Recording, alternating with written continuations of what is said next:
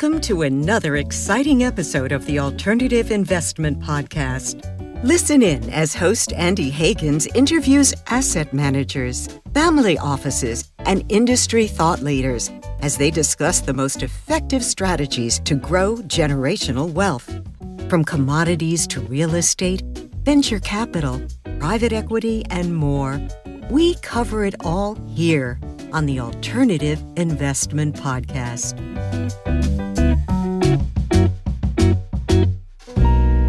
Welcome to the Alternative Investment Podcast. I am your host, Andy Hagans, and we have a great episode for you today. We're taking a deep dive into the world of family offices and a whole lot of data and research into how they invest in real estate.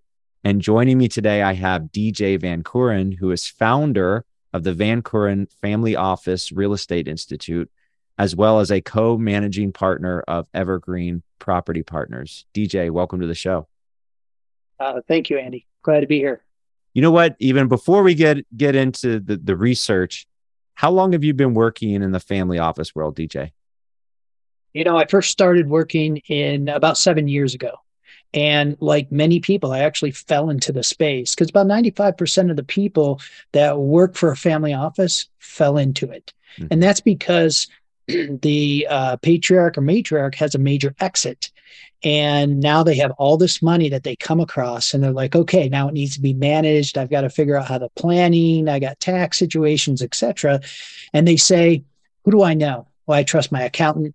I trust my advisor. I trust my neighbor. I trust my banker. So that's typically how somebody gets into the family office space. In my situation, I got very fortunate and worked for my first family, $1 billion family, focused on their real estate portfolio about 7 years ago. Okay. And so now you've founded the Van Keuren Family Office Real Estate Institute. And I know that you're on the leading edge of executive education in the family office world. So the research that we're going to discuss today is produced by the Institute. But before we even get to that, could you tell us more about the Institute? Sure. So after I worked for the first family, I got headhunted by the Heyman family, which is Giorgio Perfume, Giorgio of Beverly Hills, came up with a retail brand strategy and stabilized that. Did some work with a younger gen that works for owns one of the Major League Baseball teams. And through that period of time, I dove in to really try to understand families after working for some and additional families and where that gap was. And one of the biggest reasons why the Family Office Real Estate Institute came about is because 70% of families lose their wealth by the second gen, 90% lose their wealth by the third generation. And real estate, I wholeheartedly believe, and it's like I'm on a mission to can be used in order to maintain that legacy wealth. And so the Institute came about after initially providing education, writing articles, speaking at events, etc. Then I was asked by one of the university to help spearhead this. And it's there to provide education for families, family offices, industry experts, family office professionals, so that they can get a holistic look with real estate to make sure that they're investing properly and they're really utilizing that asset class to maintain that legacy and even create an additional legacy in addition, because real estate's the second largest area of wealth creation after the first area that they created their wealth. Got it. And so when we're talking about family offices, if I remember correctly from the last episode you recorded, the true family office, meaning like a single family office, really necessitates around 250 million in investable assets. But I also know that, there's, shared family offices, multifamily offices, outsourced family offices. There's, all kinds of different hybrid models or gray area, whatever you want to call it. So, once we're talking that amount of wealth, we're talking ultra high net worth. How big is this world? I mean, how many family offices are there in the United States? That's a good question. in the US alone, there's probably up to 7,500, maybe 8,000 families. On a global basis, about 15,000 as a whole, which is 250 million or more, and actually classified as a family office. There's so it's quite a large number of people. But what's interesting is that the amount of wealth that's going to be created and transferred over the next 10 to 20 years is significant. We're going to be getting into the largest wealth transfer in history. It's starting to happen right now. And I mean, that is, probably in the realm of 50, 60 trillion dollars that's going to be transferred. So it's a very, very large market. Today on the real estate side, the average allocation to real estate for a family is about 24.5%. That equates just in the US alone to about, $1.5-2 trillion. Wow. And that's going to grow over the next 10 to 20 years to about $15 trillion. That's going to be invested, should be allocated into real estate at least. So it's a large market. It's an upcoming market, and it continues to grow. And so what are the growth drivers there? I mean, in terms of, the ultra wealthy and, clients who need this sort of service, is it just the increased number of like liquidity events in, with startups and software and just a increasingly global economy, or is there just more overall opportunity to create wealth, or what's driving that? Yeah, that's a good question. And by the way, too, is that, when we say 250 million or more, we're not, and you said this a little bit earlier, it's not even including those that are worth 50 million, 100 million, 150 million, which is really ultra high net worth. It's hard to, it's surprising to say that. Sure. And those are additional statistics of what that global wealth is, which is pretty significant. And when you look at a couple of years back, somebody told me that just in the Houston area alone, there was 1,500 people that were worth 100 million. So that number is pretty significant. It gets up there quite a bit. The reason for the growth is a couple-fold, and a lot of people probably hear in the politicians talking about it, and then in the news about all this wealth that's been created. And that's from the sale of businesses. It's also from investments that have been made.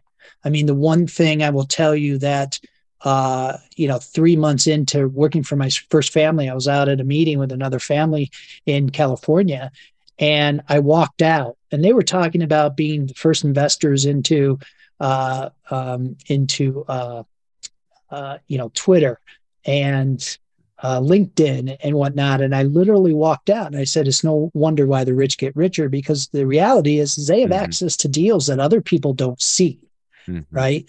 And so, or they'll invest with families. If I was sitting on a couple $100 million personally, I wanted to invest in tech, I'd find a family that made their wealth or created their wealth in tech and say, can I invest with you? Sure. Because that's what they spent the last 40 years on. So that growth is coming from a variety of sources, and, investments have been good for everybody. It's just that when you add zeros, it grows that much more, right? Right. No, and you're absolutely right. Looking at the real estate market, looking at the stock market, looking at, the wealth that's been built in the past 20 years in Silicon Valley, or in Texas, that makes sense that there would be this, it's not that small anymore. I mean, even if you're talking about 100 million and up, it's an increasingly larger number. And so I think this research is really interesting, because we're talking about how family offices invest. And as you mentioned, they have like a 25% allocation to real estate. So we're really talking about a tremendous amount of money that's being invested.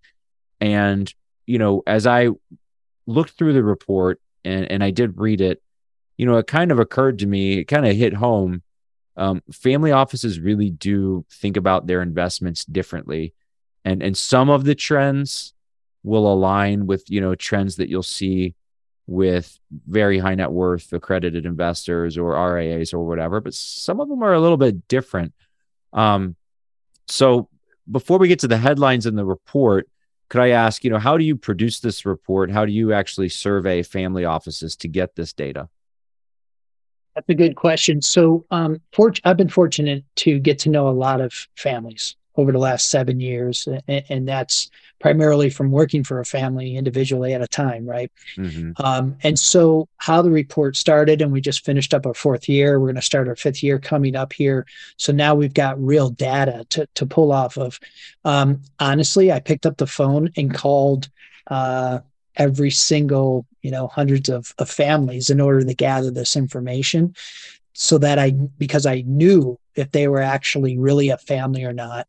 We ask a lot of questions. And so by me personally calling them, they're more apt to fill that out. So this isn't a survey that you could like hire a survey company to do. You basically, if you want real family offices to give you that information, you need that personal relationship. And I mean, honestly, that's a theme in the family office world, is personal relationship is everything. That's right. And they don't want, the majority of families want to be silent. They don't want to have, if there's not a sign on the door. Everybody wants to access or get to know these wealthy families, but that doesn't mean that they're publicly out there. So when I've met them through another family or at a private event or something like that, I get to know these people, and so I make sure that I ask people that I know are actually family offices. And that name's really been thrown around over the last number of years, where people say, "Oh, I'm a family office," and that's another conversation per se. But so we make sure, that these are legitimate families that are answering these questions. Got it. So this is essentially proprietary data you've collected yourself. We can't get anywhere else. And just so our listeners and viewers know, I'm going to link to this in our show notes. So there's a section on the For Institute website where you can go and access these reports. And I actually have it pulled up here on my computer monitor. So if you see me looking around my screen, it's because I want to get the data correct. And right on the second page of the report, there are some trends from 2021. And I understand that you're releasing the 2022 report soon, but 2021 compared to 2020, I mean, there's some really big trends and big changes here. If we think about, what all that occurred over those, over that timeline. And so that first trend, I thought this one was very interesting. Family offices have a preference for investing into secondary markets. So 48.61% are investing in secondary markets. DJ, why do families like these secondary markets so much? Well, there's one thing that I want to bring up first, and then I'm going to answer that question. I've had the ability, and then in the 90s, I was an advisor. So working with a lot of retail investors, high net worth investors, which, like you said, there might be a lot of people watching or whatever the case is. And then you have family offices, and then you also have institutional. So I've done work in the past with Goldman Sachs and Carlyle Group and Blackstone and stuff like that, and which are institutional investors. And family offices are more like the retail, everyday common investor. And I think that's important for a couple of reasons, because one, what you're about to go over in the data and any information that anybody that watches a show like this, where I'm talking about how family offices are investing, they can do the exact same thing. It's just at a smaller scale, right? So the fundamentals all remain the same, but instead of being invested in a $40 million deal, maybe you're invested into a $3 million deal. Sure. That's okay, right? Well, and DJ, sorry, you said that, family offices are different from institutions. I totally agree with that, but I guess there's at least two aspects to that. Maybe there's more than two, but one aspect is just psychologically, that the institutions, a lot of times they'll have legal mandates or restrictions and handcuffs on how they can invest, where a family office, it's basically down to the principal, but also even just the tax considerations for a family office are going to be very similar to any other individual, because there's all sorts of tax advantaged investing, investment products that are not really attractive to institutions. They're really more attractive to individual investors. So I'm just kind of curious, when you say family offices are more similar to that individual investor, did you mean more psychologically or more in terms of like their tax advantage philosophy? That's a good question. So on the institutional side, right, they have a box. This is what we invest into. This is our mandate. This is our returns that we need to go for, right? Sure. And this is our time frame. If they have a fund, then they only have a specific amount of time that they can invest. If it ends at the end of 6 years, guess what? Doesn't matter where we are in the cycle. They have to dispose of those assets. Sure. But more importantly, it's not their money. They're hired, right? A lot of people that have spent their time in MBAs, you get a lot of people in their early 30s, mid 30s. But at the end of the day, it's not their money. They're making decisions based upon the criteria and the box, and they have to get money out. So I actually even have a question if there's really a proper fiduciary component, because if they're sitting on $1 billion, they've got to invest. Whereas a family, right, they don't have to invest. And there's 3 rules that you get when you work for a family. Don't lose money, don't lose money, and don't lose money, right? And Sure. so they don't have to be in just for 6 years. They can let that go forever, right? They don't have to pull the trigger and write a check. If they want to hold off, they can hold off, right? But this is personal. This is a personal decision, an investment decision, because they want to make sure that that money's there for future generations. Just like a retail investor, they are making a decision to say, I only have X amount of money that I need to make good decisions. And if I lose this money, I may never get it back. It's the same thing for family offices, but maybe even more so because their checks are bigger and they're not going to have another exit of hundreds of millions of dollars or billions of dollars in their lifetime. That's a good point, DJ, because, if you're a surgeon and, you're earning $750,000 a year, essentially, if you lose your investments in any given year, it doesn't really matter. You have that earning power. Whereas if you started a software company or widget company and you have that one-time liquidity event, it really is, I think that psychology of that is a little bit different, because most people, if you're not Steve Jobs, even most very successful entrepreneurs, you're going to look back and there's going to be like one really big liquidity event, right? That's right. And then when you get that money, you're like, okay, I got to make good decisions, right? It's not like, I know I've got fund 2 and fund 3 coming behind because we're just going to go to all these endowments or foundations, right, to invest. Yeah. But what's also different is because institutions have to put out a lot of money, they'll go into the primary markets. They'll go into the coastal cities, the New Yorks, the San Franciscos, right? The Miamis of the world. And they will occasionally look in the secondary markets. The problem is a lot of them cannot go below a $20 million check. Now, you do have big families like the Perot family or Michael Dell's or Bloomberg's, right, where they also have to get money out because they're so wealthy themselves. Sure. But the sweet spot, which is underneath the institutional radar and above what we call a country club money, are deals that are anywhere between $10 to $40 million in size. Those checks are between $5 to $12 million equity checks. If you wrote it yourself, or if it got syndicated out, maybe they invest 100 or 500,000 or whatever the case is. And these are markets that are up and coming. Your Denvers, your Austins, right? Your Nashvilles. Are those even secondary markets anymore? I feel like they technically are, but they're moving into being, primary markets. But that's where your greatest increases are. You're not competing with the institutional dollar, right? And so they're very comfortable. And don't forget, a lot of these families were entrepreneurs. So they're able to sort of take that additional step. And that's where the real money are these secondary markets, the smaller property types. And, you're going to get more bang for your buck. You're going to get higher returns. And you have so many fundamentals that are happening, growth due to people migrating to those areas.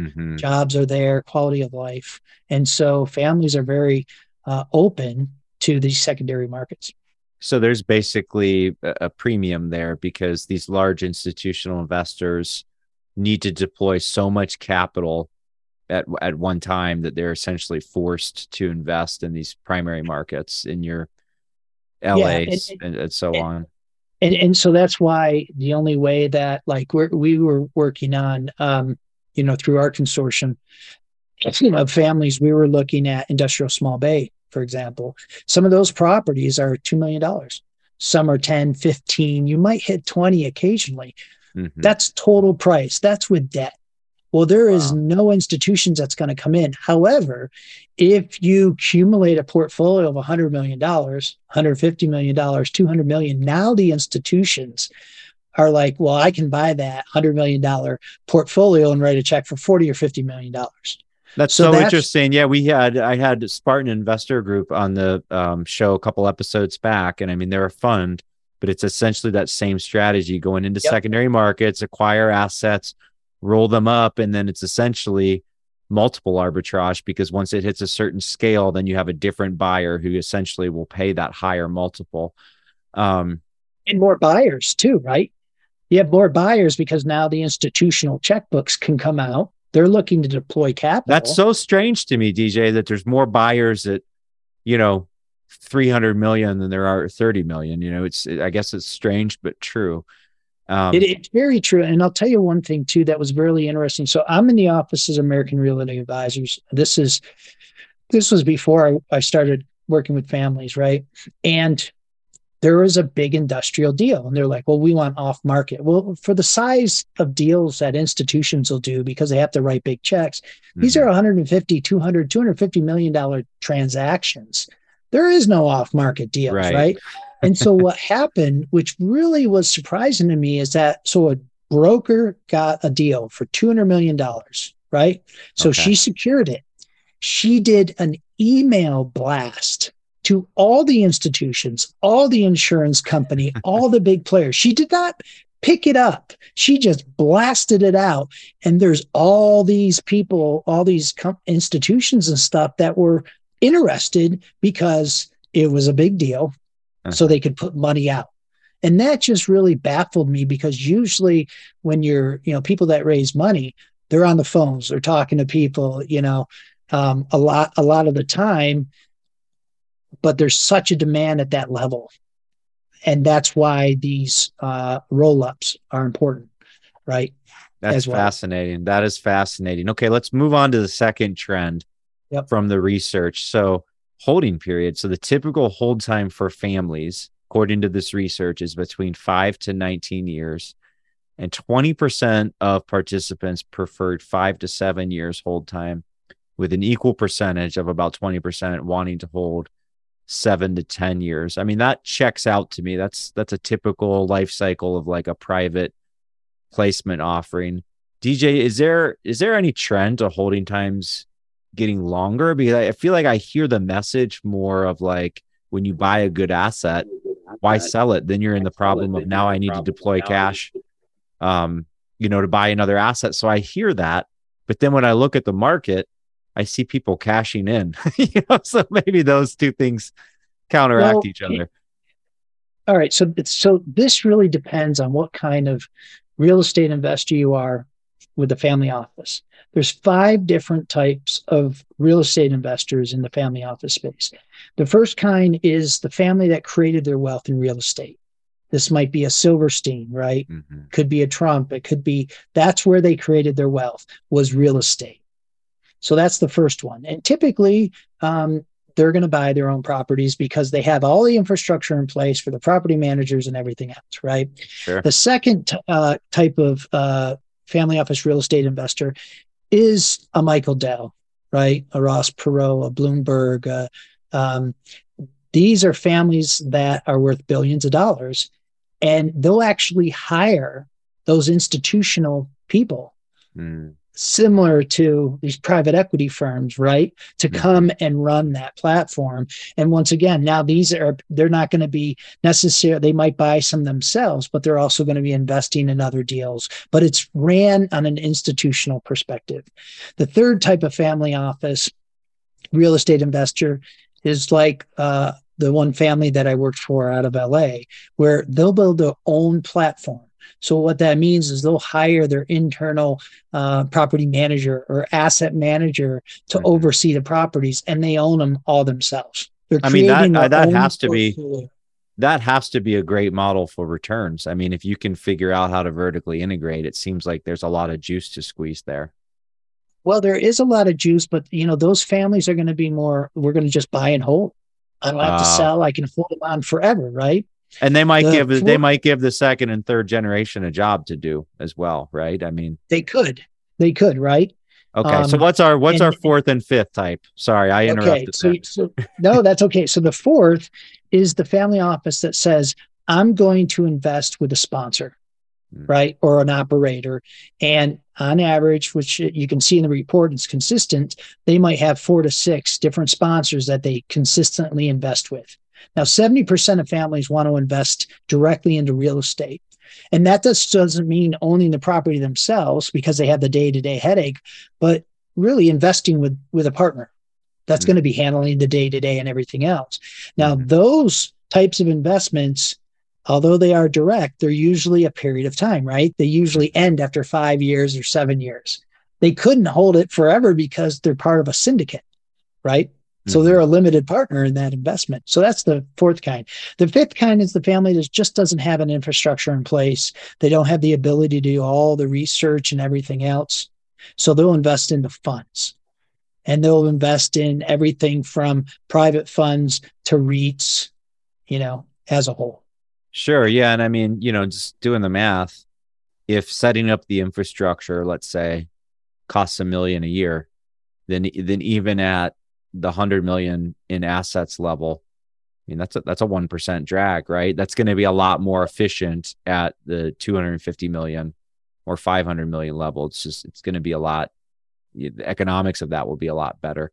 Okay. So those holding periods, to some extent, it sounds a little bit like, the institutions or whatever is that just due to the nature of the beast, some of these family offices, the way they invest, whether into funds or with a partner, they essentially need to life cycle out. They need to exit, those investments at year 5 or year 7. Unless they hold it themselves, and they're like, we're just going to hold this for future gens, or they're with another family that's like, we just want to hold, we just want cash flow. And it just varies. Just like different retail clients, when you're an advisor, have different investment objectives, right? Based upon their risk tolerance, based upon, when they retire, or the lifestyle they want afterward is going to determine the kind of investments they go into. It's the same thing with families, right? If they're like, we just want to hold, that's it. Or no, let's try to get some additional higher returns. And to do that, it's by increase in value and sell. Sure. Once it's stabilized. Right? Absolutely. Okay, so let's talk about sectors next. So this was the third headline in the research, and I'm really only on page 2. Although when I did dig into these sections for more data. But I love in the research report how you don't hide the lead. You kind of come right out with it. Talking about sectors here, most popular sector for family office was multifamily. I don't think anyone watching or listening is surprised by that.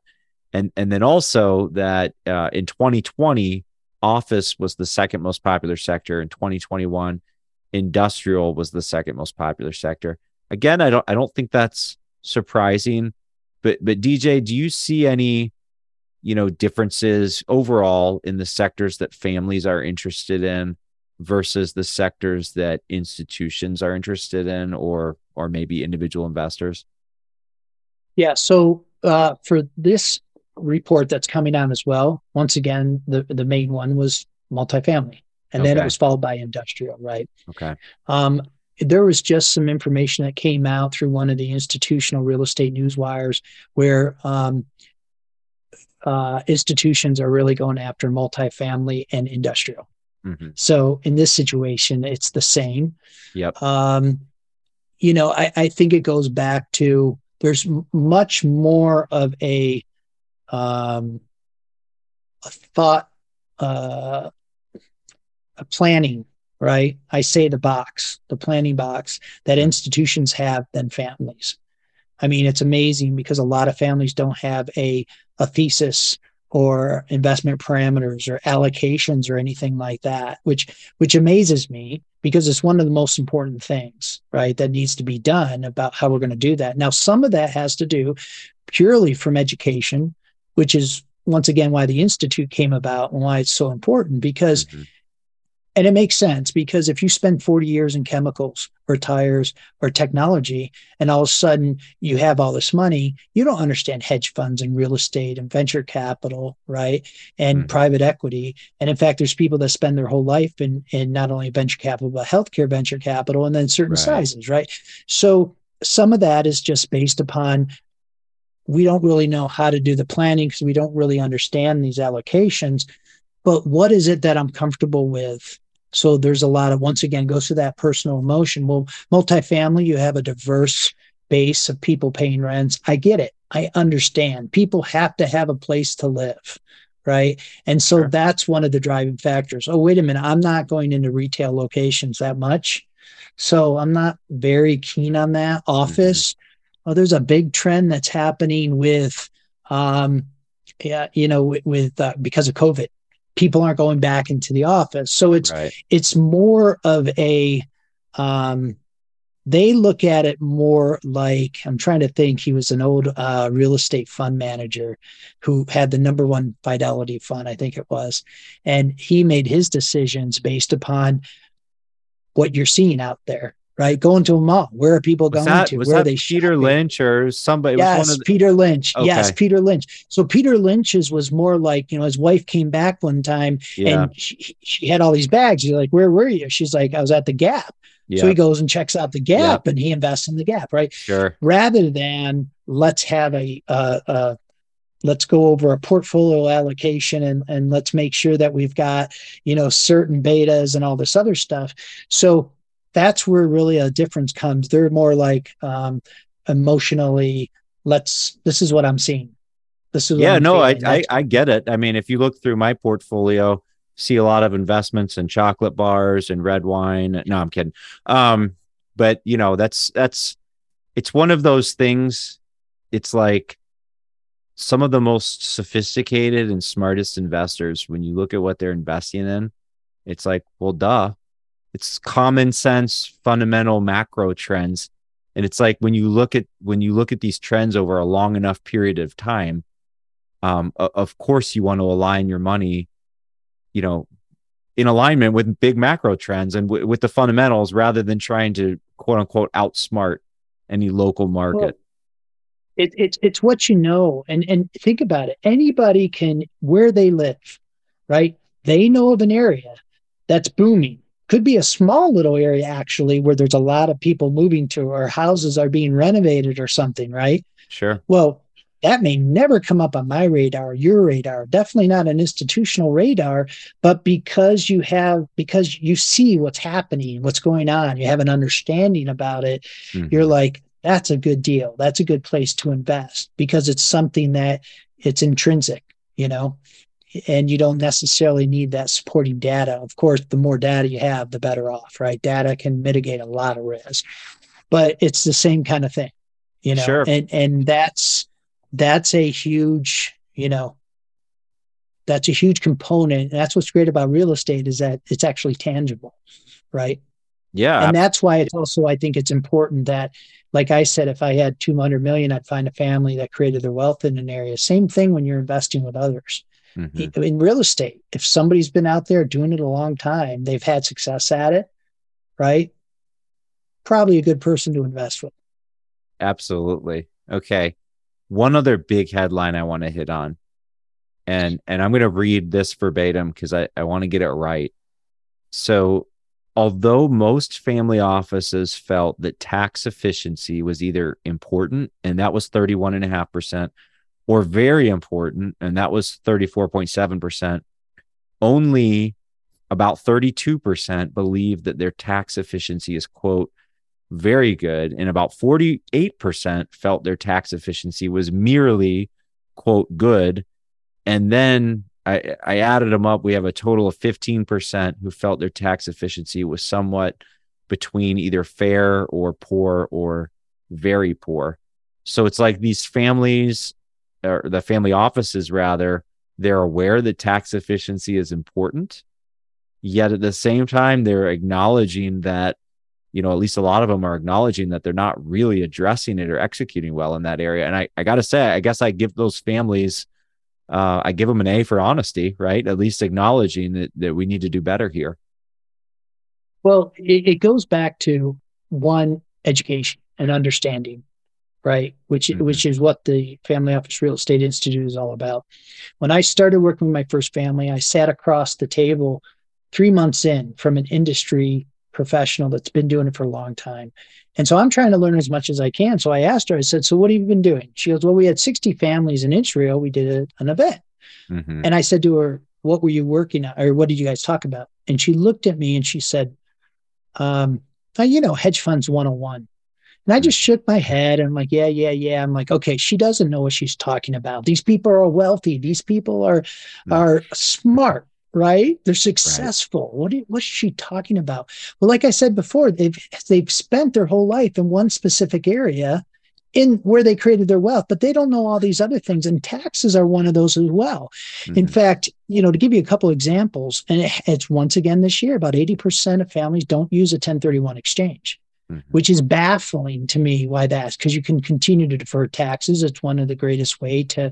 It seems like if there was ever a program that was like made for a family office, it would seem to be a 1031 exchange. That's all about preserving generational wealth, right?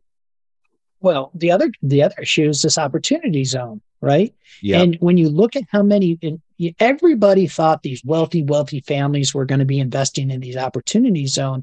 The reality is initially it was like 18%, and then it went up to about 26%, 28%. And the majority of the people that are taking advantage of the opportunity zones are the high net worth.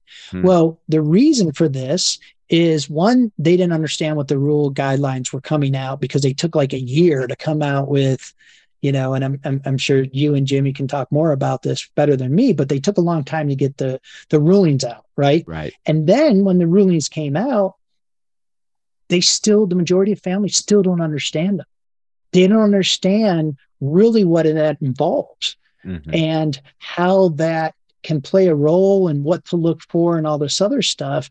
And all they see are returns, and they don't really understand how the program lasts. I also did an email a couple of years ago about cost segregation for real estate.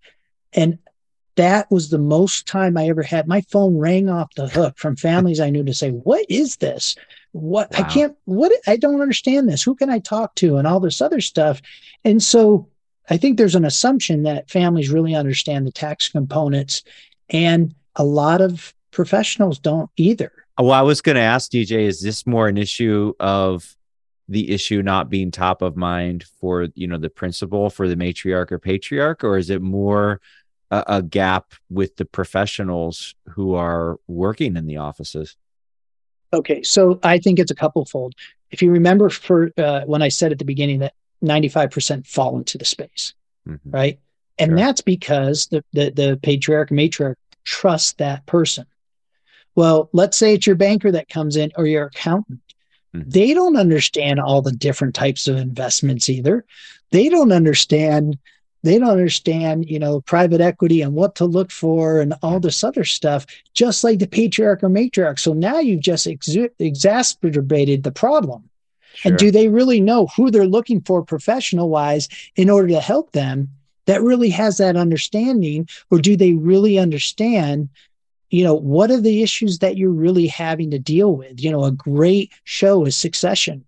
And it just shows you how a family can be so dysfunctional, and it is advisors.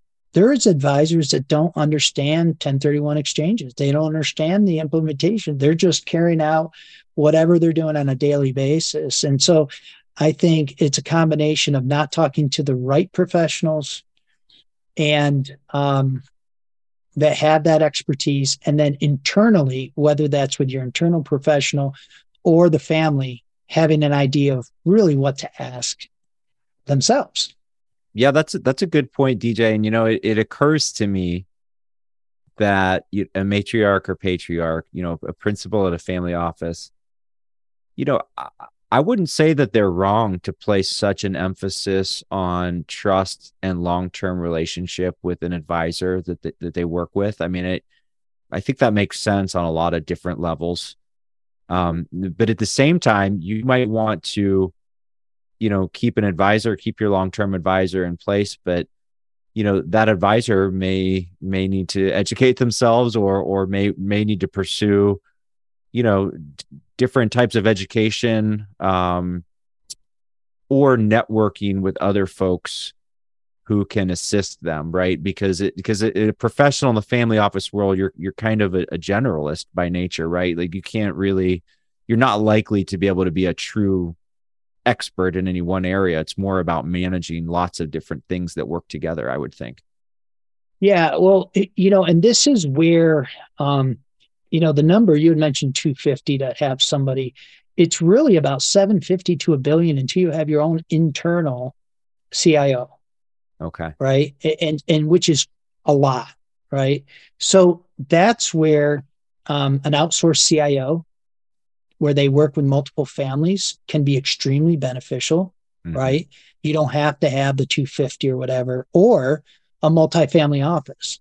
Now, a real multifamily office, they have and I was talking about it this morning with somebody. They have what I call the hard side and the soft side of their business. Mm-hmm. The hard side is the tangible side. That's the investments. That's where to invest, how to construct a portfolio, the different types of alternative investments, right? Mm-hmm. And how to deal with all that. The soft side is, okay, do we have to do a bill pay because they have so much? Are we dealing with jets? Are we dealing with make sure that the planning's in state, the estate, the taxes, right? All of those is this, issues. paying the housekeeper at 4 different houses around the world? I mean, that type of stuff. It could be if they're worth that much money. Sure. But a lot of times, that's why if you can use a multifamily office and you're worth 20 million or 50 million, you can still have access to this through a real multifamily office, because there's a lot of issues you have to deal with. Sometimes you have to deal with, I'll ask, is there a psychiatrist on board? Because everybody has family issues, but it gets exacerbated when you have all this money, right? Sure. Now, people that say they're a family office, and this is really important, that don't deal with that soft side, all those issues that I said, the tax components and the planning and future generations dealing with all that other stuff, and they only deal with the investment side, they're probably just an RIA saying they're a multifamily office. So, and then there's different ways that, you can have these services for multifamily offices and you can pay for it. And so I think that if you can utilize that as your wealth is growing and these real multifamily offices, because there are some now that are focusing between 10 and 100 million, right? Or 50 million and 150 million. And they can do that because they have 10 clients, they have 10 families, 12 families. And so now they're helping multiple families.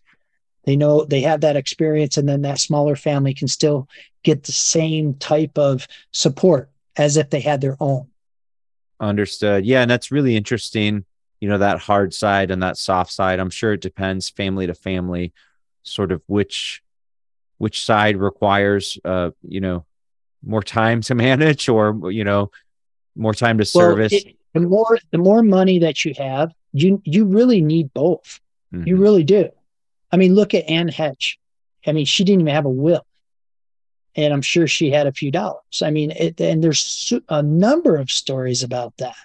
Sure, absolutely. And that's just a basic thing. But as you get more money, and if you truly want to pass and not be one of those families that lose 70% by the second gen and 90% by the third gen, and truly have that go on for future generations, you do need to make sure that you've got that soft side taken care of. It's just a matter of to what extent. Absolutely. And, that's one thing I appreciate about the FOR Institute is, the fact that the programming addresses both that soft side and the hard side, the investment side, and the people side.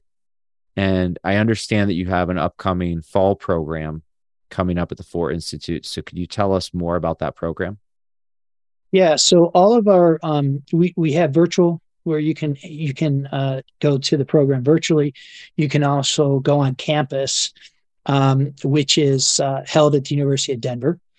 And we bring in the very best professionals and industry experts. So we have professors from Harvard and Wharton and University of Chicago and University of Denver. We have some of the top family office people. And like you said, we will focus on real estate, but we'll also talk about things like governance or how to structure various aspects of what I said, the soft side, right? So there are those aspects.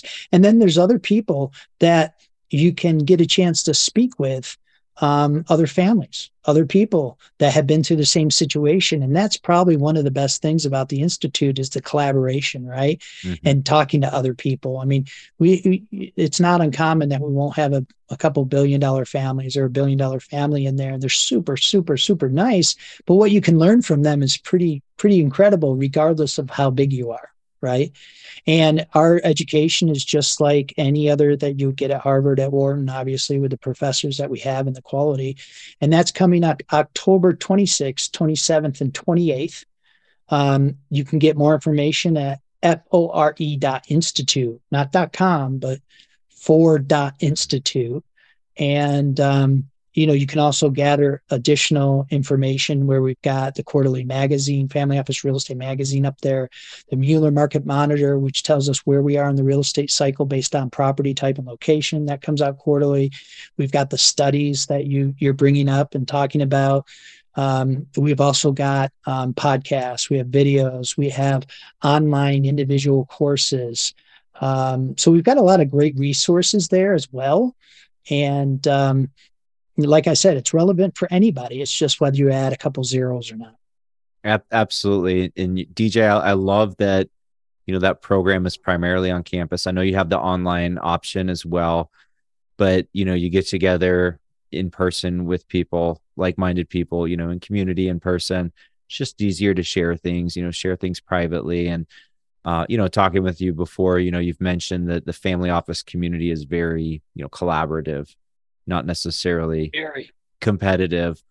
So I think this is a really cool program for anyone who's working in a family office, who's managing a family office. So I'm going to make sure to link to the fall 2022 program at the Four Institute in our show notes here. And I know limited space is available. I think this episode, DJ, is going to publish this week around September 14th or so. So there still should be at least hopefully a couple weeks left where listeners could register or apply to that program. But in general, where can our viewers and listeners go to learn more about the Institute as well as your investment platform, Evergreen Property Partners? Yeah, so there's 3 different areas. One is, as I mentioned, the FORE.institute, FORE for Family Office Real Estate .institute, not .com. That's for the Institute where they can learn more. And they've got up to the middle of next month in order to apply. Okay. And we do take applications for the Institute. For the Family Office Real Estate Consortium, which is investing together with families, they can go to evergreenpropertypartners.com. And if they want to learn more, a little bit about me and my background, they can go to djvankeuren.com.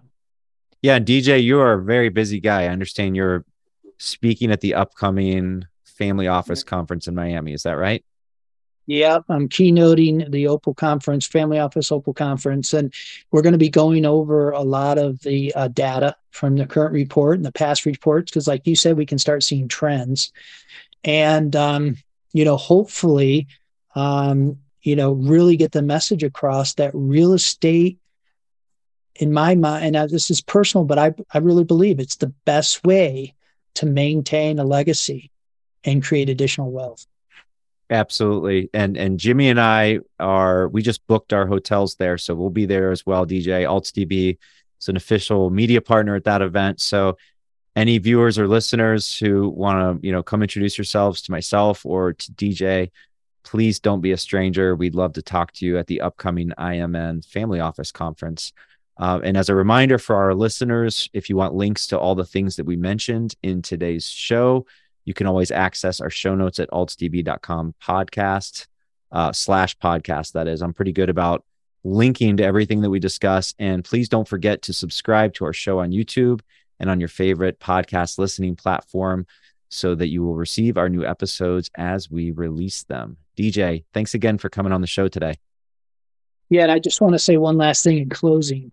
For anybody that's listening to this for the first time or maybe the second time, you really need to utilize the resources, education, and information that AltsDB has, and Opportunity DB.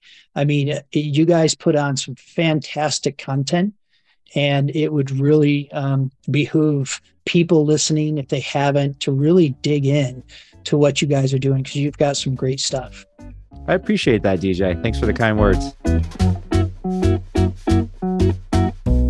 That's it for our show today. A huge thank you to you, our listener. If you like this episode, please rate and review us on Apple Podcasts. The Alternative Investment Podcast is produced by the Alternative Investment Database, online at altsdb.com. You can learn how to subscribe to this podcast and access the show notes by visiting altsdb.com/podcast. And we'll be back soon with another episode.